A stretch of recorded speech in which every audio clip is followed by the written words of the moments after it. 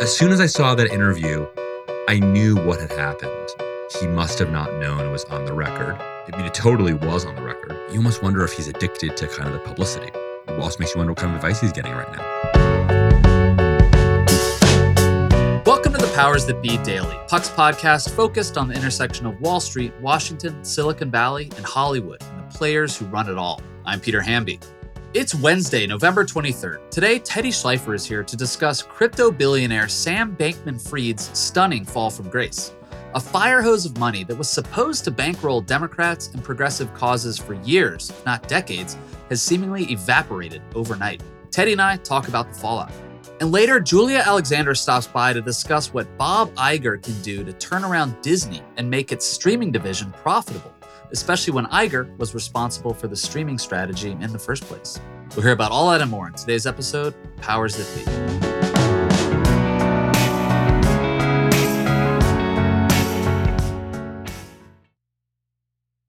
Quick math. The less your business spends on operations, on multiple systems, on delivering your product or service, the more margin you have and the more money you keep.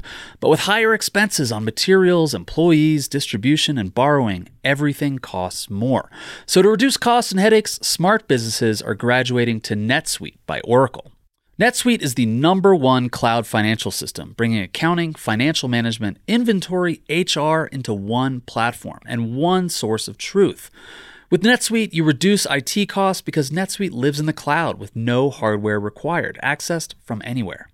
You cut the cost of maintaining multiple systems because you've got one unified business management suite. You improve efficiency by bringing all your major business processes into one platform, slashing manual tasks and errors. Over 37,000 companies have already made the move, so do the math. See how you profit with NetSuite. By popular demand, NetSuite has extended its one-of-a-kind flexible financing program for a few more weeks. Head to netsuite.com/powersthatbe, netsuite.com/powersthatbe. That's netsuite.com/powersthatbe.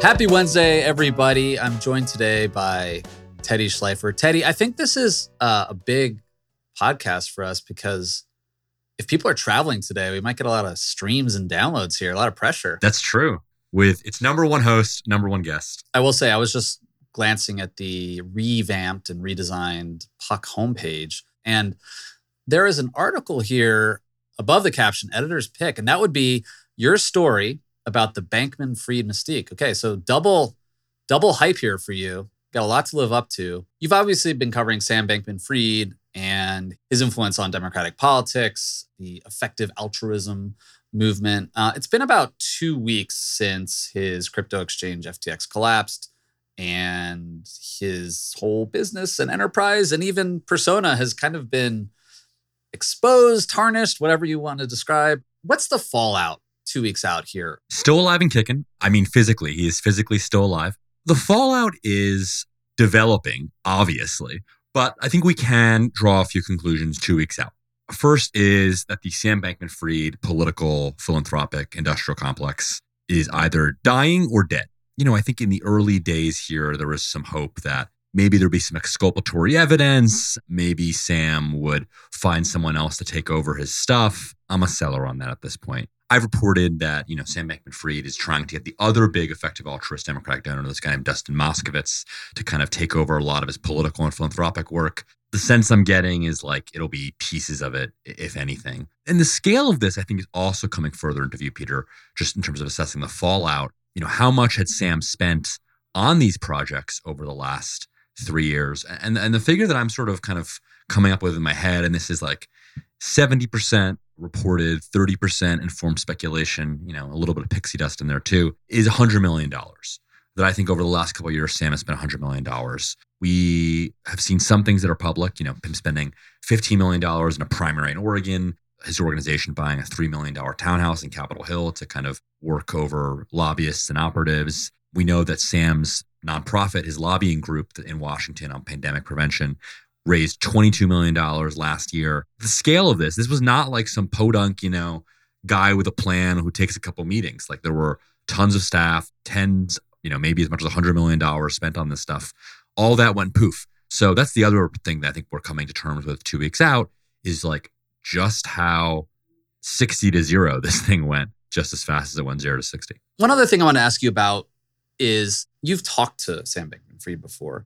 Do you have a sense of just like how he is responding in private or managing the enormous like scrutiny / pressure / investigations on him now? I mean, do you have a sense of like what his life is like right now? So there are signs that he is taking it seriously and there are signs that he's not. I know for a fact that his family has been very involved with kind of his recovery, defense, whatever you want to call it. I've reported that both his mom and his brother have been like very involved with Democratic politics. His mom leads this major Democratic donor group called Mind the Gap. She resigned from the organization that she founded in order to kind of help her son during this moment.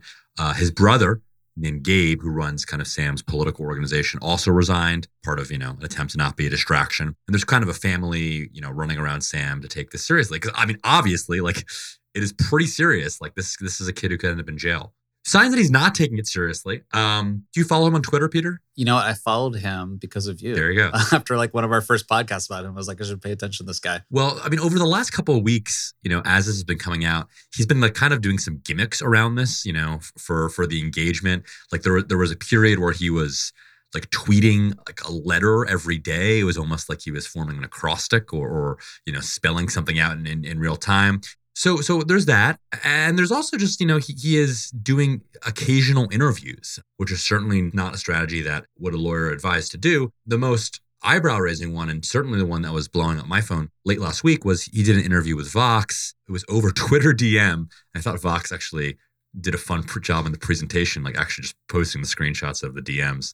As soon as I saw that interview, I knew what had happened, which was that he must have not known it was on the record. I mean, it totally was on the record. So, his fault. So wait, just to interrupt, I kind of thought the same thing. Like, unless he was just like tripping balls or drunk or like disassociating, people don't do that kind of back and forth without either agreeing that it's on the record or it's sort of like implied. Like, oh, I never said it was off the record. And a few journalist friends of mine reached out sort of suggesting it might have been the latter.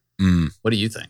Yeah, I mean, look, I think it definitely technically was on the record, and there's a public service element here, obviously. Did Sam think it was off the record? I'm sure. I mean, he said he did. He said he did think it was off the record. I'm sure, Sam feels burned, but you can argue that in this situation, the public right to know outweighs any perceived and not actual off the record agreement. For folks who haven't read the interview, Sam basically admits lots of kind of crazy things, including that like lots of his philanthropic stuff was just kind of a smokescreen for him to be seen as the good guy, so to speak. He goes into detail on kind of ways in which his company crumbled and the relationship between FTX and his hedge fund, Alameda. Those are crazy things to admit even off the record. Yeah, totally. It's the sort of thing where it makes you obviously question his judgment, and the fact this is all happening on Twitter DM makes you question it even more.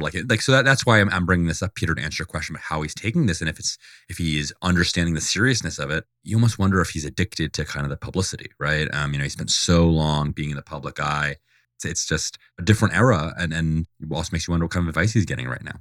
Yeah, I mean, I kind of think the addicted to the attention thing is true. You know this better than anyone. Like typically, like mega donors or even big, just normal donors are like don't really like talk in the press. Some really do. Most can be hard to track down. And like you go on YouTube and like this guy was like doing an interview with like Chuck Todd's like web show for like MSNBC. Oh, Peter, there's way, way less impressive interviewers that he was doing it with. Yeah. No, I'm not saying like Chuck isn't impressive. It's just like in my head, I was like, oh, like that's a big get. It's like, oh no, this guy's just like available for everybody. Yeah, random YouTubers, there was a little bit of a Pete Buttigieg strategy. And like to some extent, I guess it was working, right? I mean, like, he had a lot of credibility and he was a celebrity and, was at the forefront of kind of crypto regulation and political giving. And like part of that, like Pete in the 2020 primary is like, if you say yes to things, like you can take advantage of the fact that other people are saying no, right? It worked until it didn't, right? Teddy, you were nice enough to make a little cameo in my Snapchat show, Good Luck America. When I was covering this, one thing I came across in writing that script was Republicans are dinging House Majority PAC, Senate Majority PAC, the Democratic National Committee, any number of Democratic representatives who took money from SBF and basically like making the case, are you going to donate this money or, actually like maybe give it back somehow because a lot of people lost money. Sure.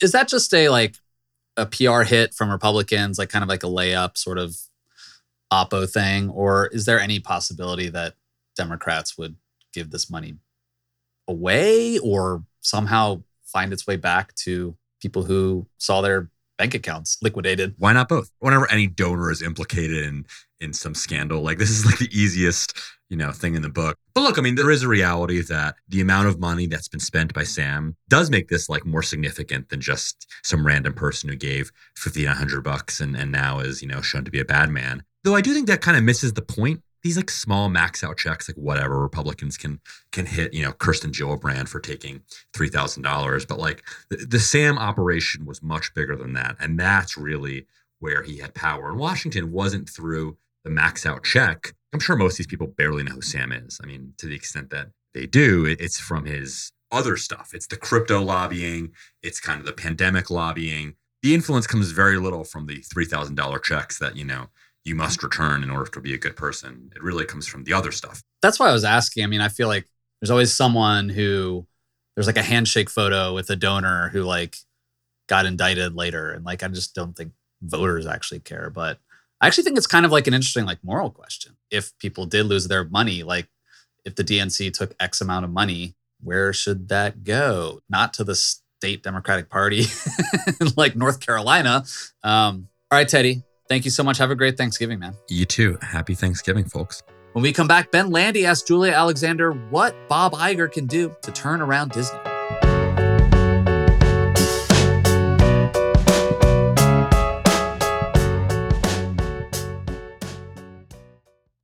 Are you tired of sleeping hotter than hell? I sure am. I sleep hot. There's something crucial about sleep that eludes us when we're too warm, too uncomfortable, and too caught in the web of our own thoughts to drift off. And while curiosity fuels our days, science tells us that cool sleep recharges our nights. That's where ChiliPad by Sleep Me comes in. Meet the bed cooling system that elevates the quality of human life through cool sleep. The ChiliPad bed cooling system is your new bedtime solution. I love it. It lets you customize your sleeping environment to your optimal temperature, ensuring you fall asleep, stay asleep, and wake up refreshed. ChiliPad works with your existing mattress. It's a water-based mattress topper that continuously controls your bed temperature from 55 to 115 degrees, allowing your body to rest and recover. This isn't just about escaping the heat, it's also about optimizing your sleep for better health, more energy, and improved physical and cognitive performance, which I obviously need hosting a podcast. ChiliPads are designed for 1 or 2 sleepers, so if your sleep partner likes to sleep at a different temperature, or you only need it for one side of the bed, that's okay too, and we know that's crucial. Plus, you can schedule automated temperature changes to trigger deep sleep. But when I'm at home, ChiliPad solves those problems. So trust me on this one. Visit sleep.me/powers to get your ChiliPad and save up to $315 with code POWERS. This offer is available exclusively for Powers That Be listeners and only for a limited time. Order it today with free shipping and try it out for 30 days. You can return it for free if you don't like it with their sleep trial. Visit www.sleep.me/powers because you're not just investing in better sleep, you're creating a better life. Selling a little or a lot?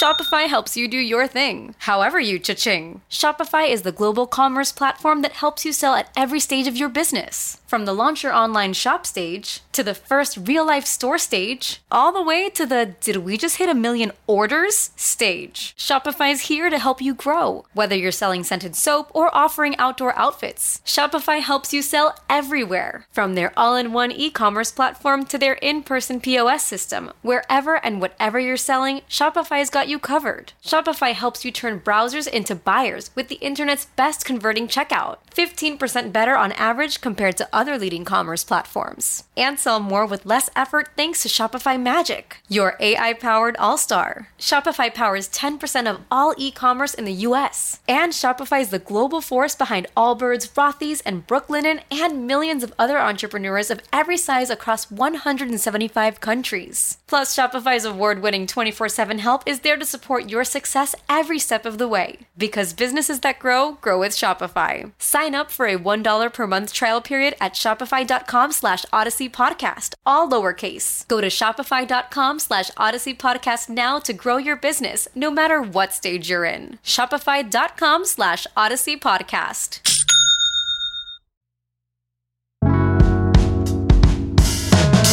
Welcome back. I'm Ben Landy, chatting with my pal Julia Alexander, contributing author and streaming expert at Puck, and also director of strategy at Parrot Analytics.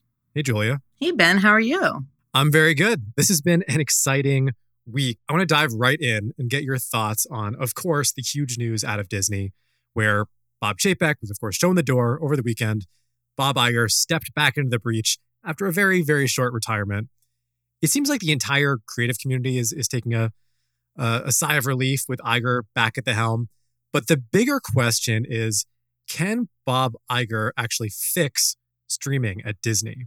Because when you set aside the other things that Chapek may or may not have gotten wrong, at the end of the day, Chapek sort of inherited a playbook that Iger created before he stepped aside. Last quarter, Disney lost $1.5 billion on its direct-to-consumer. That's a huge amount of money. But of course, the entire market is down for streaming. It's a tough business. It's expensive. So what can Iger actually do here to cut costs or generate more revenue in the short term? Yeah, and I think this is one of the key parts about Bob Iger returning to kind of shepherd this company at this moment in time.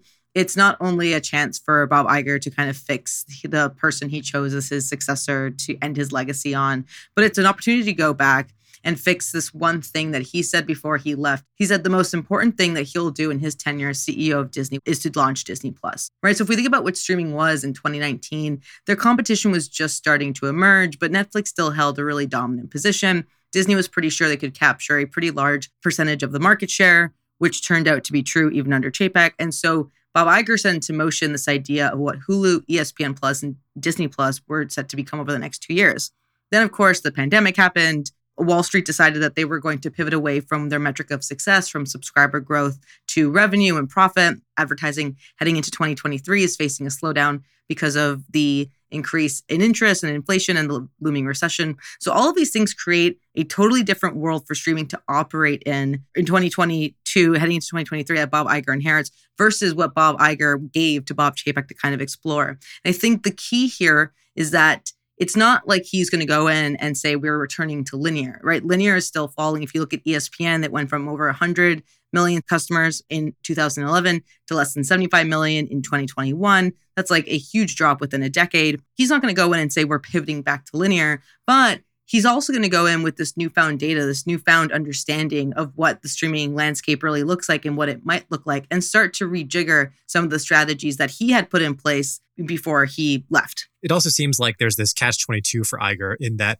he wants to expand the total addressable market of Disney Plus and Hulu and ESPN, all these things, of course, but it's just incredibly expensive. And Disney also has debt it needs to pay down that it took on from when Iger bought the Fox assets. He has been wary of price hikes. He's been wary of advertising, but it feels like there's something that's got to give here. So what is it going to be? The main mistake, in my opinion, that Bob Chapek did with streaming was increasing the goals that he publicly brought to the street. When Bob Iger, before he left, when he went and said, we're trying to aim for 60 to 90 million subscribers by 2024, he was underplaying what they knew they were going to get to. There's a reason you do this, right? It's kind of business school 101. You never overpromise. You always underpromise and overdeliver. This is why when Disney Plus came out on their first day and said we have 10 million subscribers, we knew pretty much guaranteed that there were going to be more than 10 million subscribers come the first year of Disney Plus. If Disney hadn't felt confident in that, they wouldn't have put out that number. What Bob Chapek did is he went in and he said, actually, we're increasing that goal. I believe the goal he gave was like 230 to 260 million subscribers. you're looking at huge multiples. You're looking at 3 times the multiple on subscriber growth, which means that you have to invest super hard into content programming and you have to find ways to bring in all these different subscribers. You can't slow down. At Bob Chapek's projection, they would have to add about 10 million subscribers per quarter over the next 10 quarters, which is easy to do to an extent when you're launching in new territories. But once you've launched in all your territories, ask Netflix. The bigger question is not necessarily adding huge amounts of subscribers every quarter. It's about retaining those subscribers and profiting off those subscribers. How do you actually turn those subscribers who are paying into a sizable profit margin? So the other thing that comes up with this is that Disney has a very strong linear networks business. And because of that, they have very strong profit margins on the linear networks, even as it's declining. So when you look at transitioning that to streaming, that's a really, really long bridge that you have to cross. And it comes down to a precise moment of knowing when to catch those linear subscriber drop-offs and bring them over to streaming. This is the question with ESPN.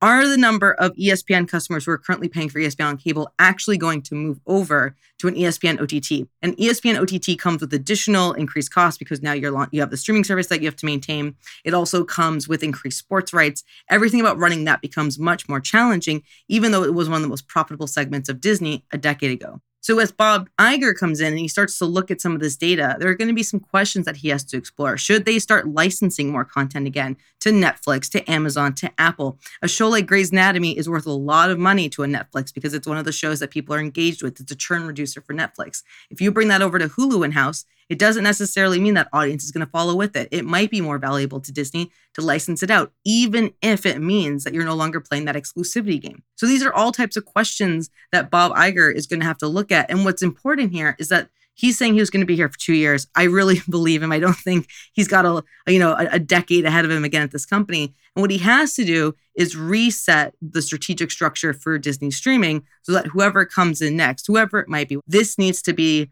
part of the structure that they inherit based on new data and understand to carry them through the next decade with a focus not just on pure subscriber growth at any play, but in a way that creates a strong revenue from the customer base they have and does it without endangering the brand, which is the other thing that Bob Iger cares about. Bob Iger is someone who believes in creating a brand for long-term, multi-generational. So a lot of that is making things affordable and accessible. Bob Chapek increasing prices at parks, increasing prices on Disney Plus, finding ways to kind of really play into how can we increase revenue in a very short period of time may have long-term effects that Bob Iger might roll back in order to have a long-term gain. Obviously, one of the incredible strategic assets that Iger and Disney have is Hulu. On the other hand, there is also a brand question there in that Hulu is just a different brand than Disney. It's more mature, it's more adult-oriented. It is definitely a different kind of content offering than the core programming you'll find at Disney, which is very family-oriented, that's built around the Star Wars IP and the Marvel IP. Is there a simple way for Iger to bring Hulu more in line with the Disney app or to change the pricing structure such that it reduces churn or that it increases the perceived value of this bundle? Do you think he's going to have to make changes there? I think one of the things he'll walk back is he's not a big believer in the idea of, for example, horror films being on Disney Plus. In his mind, Disney Plus is a digital extension of the Disney brand, right? It is family, it is lifestyle, right? You start selling things on that platform that relate to Disney parks, that relate to Disney merchandise. It is a celebration of everything that castle, the image of that castle evokes. So what does that make Hulu? Hulu was always designed under Iger to be the general entertainment platform that rivals Netflix. Now, that's a very expensive thing to do. Netflix spent tens of billions of dollars getting to the point where they had 50-50 original and licensed content on their platform in the United States. That's a very expensive thing to do. And if you're Disney, you know that NBC and CBS are going to pull some of their content off the platform. So you lose some of your demand share because some of that content goes to Peacock, goes to Paramount Plus. You have to figure out how to shape up that streaming service that is basically FX plus stuff.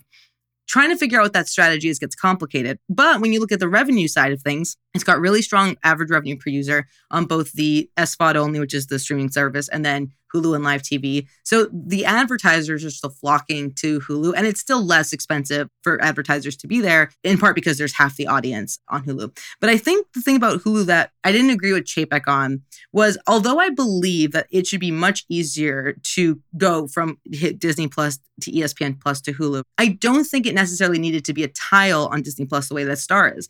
I think what really works for Disney is that if you look at the US subscriber base, 40% of that subscriber base is bundle. Now, keeping in mind that we don't know what the average revenue per user breaks down to be in that bundle, and that's a huge asterisk that we really need insight into.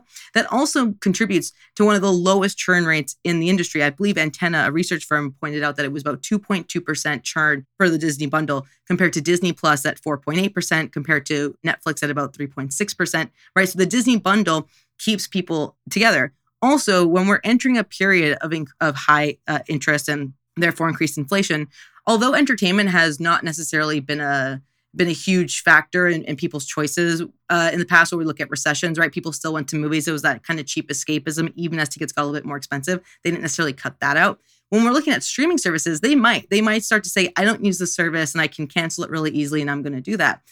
What Hulu becomes is effectively an increase in perceived value of that Disney streaming bundle. It is a way to say you're getting 3 streaming services for the price of 2, basically. And people are more willing to say, I'm going to spend $18 to get 3 streaming services than $18 to get 1 service if you combine Hulu into Disney Plus, right? It's just that human psychology. We're much more likely to say 18 for 3 makes more sense than 18 for 1, even if the level of content in that one is the same as all those 3 if you combined it. But our brains and the way that we think are very much like, no, we want that deal. That's a great deal. I think what Hulu becomes for Disney Plus is glue. It's a sticking glue. It still makes good money. It's an area where Disney can roll out its general entertainment. It can work with 20th Century on movies and Searchlight and put stuff over there. It can really figure out what they want to turn that into with FX. And Bob Iger does not necessarily want that on Disney Plus. He wants to keep that its own brand. All right, last question for you. Iger's initial run, of course, was legendary in part because of all these historic M&A deals that he pulled off. He bought Pixar, Marvel, Star Wars, etc. Now he's presumably looking to execute some big plays again, maybe some potential sales of certain assets. Do you have a prediction? I think if we look at his investments that he made in his 2 years that he was not CEO, right, when he was kind of looking to just invest in companies, he was considering going into kind of VC. Like when we look at what his interests are, it's not traditional media per se, right? It's kind of this future between traditional media and the creator economy and the metaverse.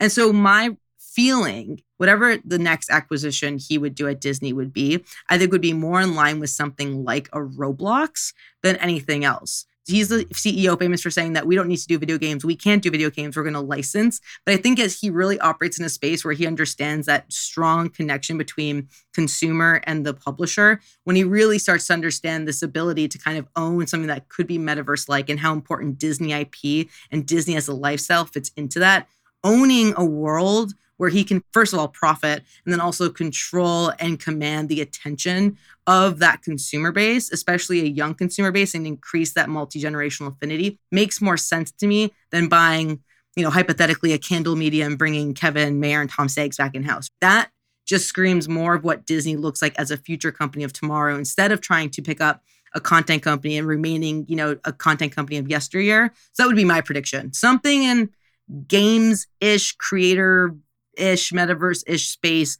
but still with strong ties to the Disney brand, and that supplements the Disney brand. Yeah, well, we'll see what happens, Julia. We've got your prediction. I'm marking that down, and we'll see how it all plays out. But totally a fascinating storyline. You've got a great piece up on Puck about this very topic that people should check out.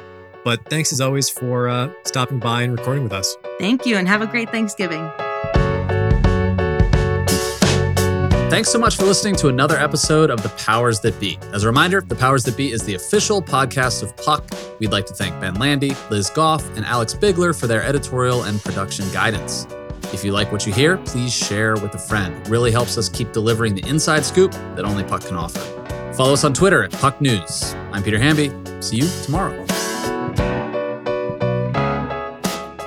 This has been a presentation of Cadence 13 Studios. Please listen, rate, review, and follow all episodes wherever you get your podcasts. The Powers That Be Daily is executive produced by John Kelly, co-founder of Puck, and Chris Corcoran, chief content officer and founding partner of Cadence 13.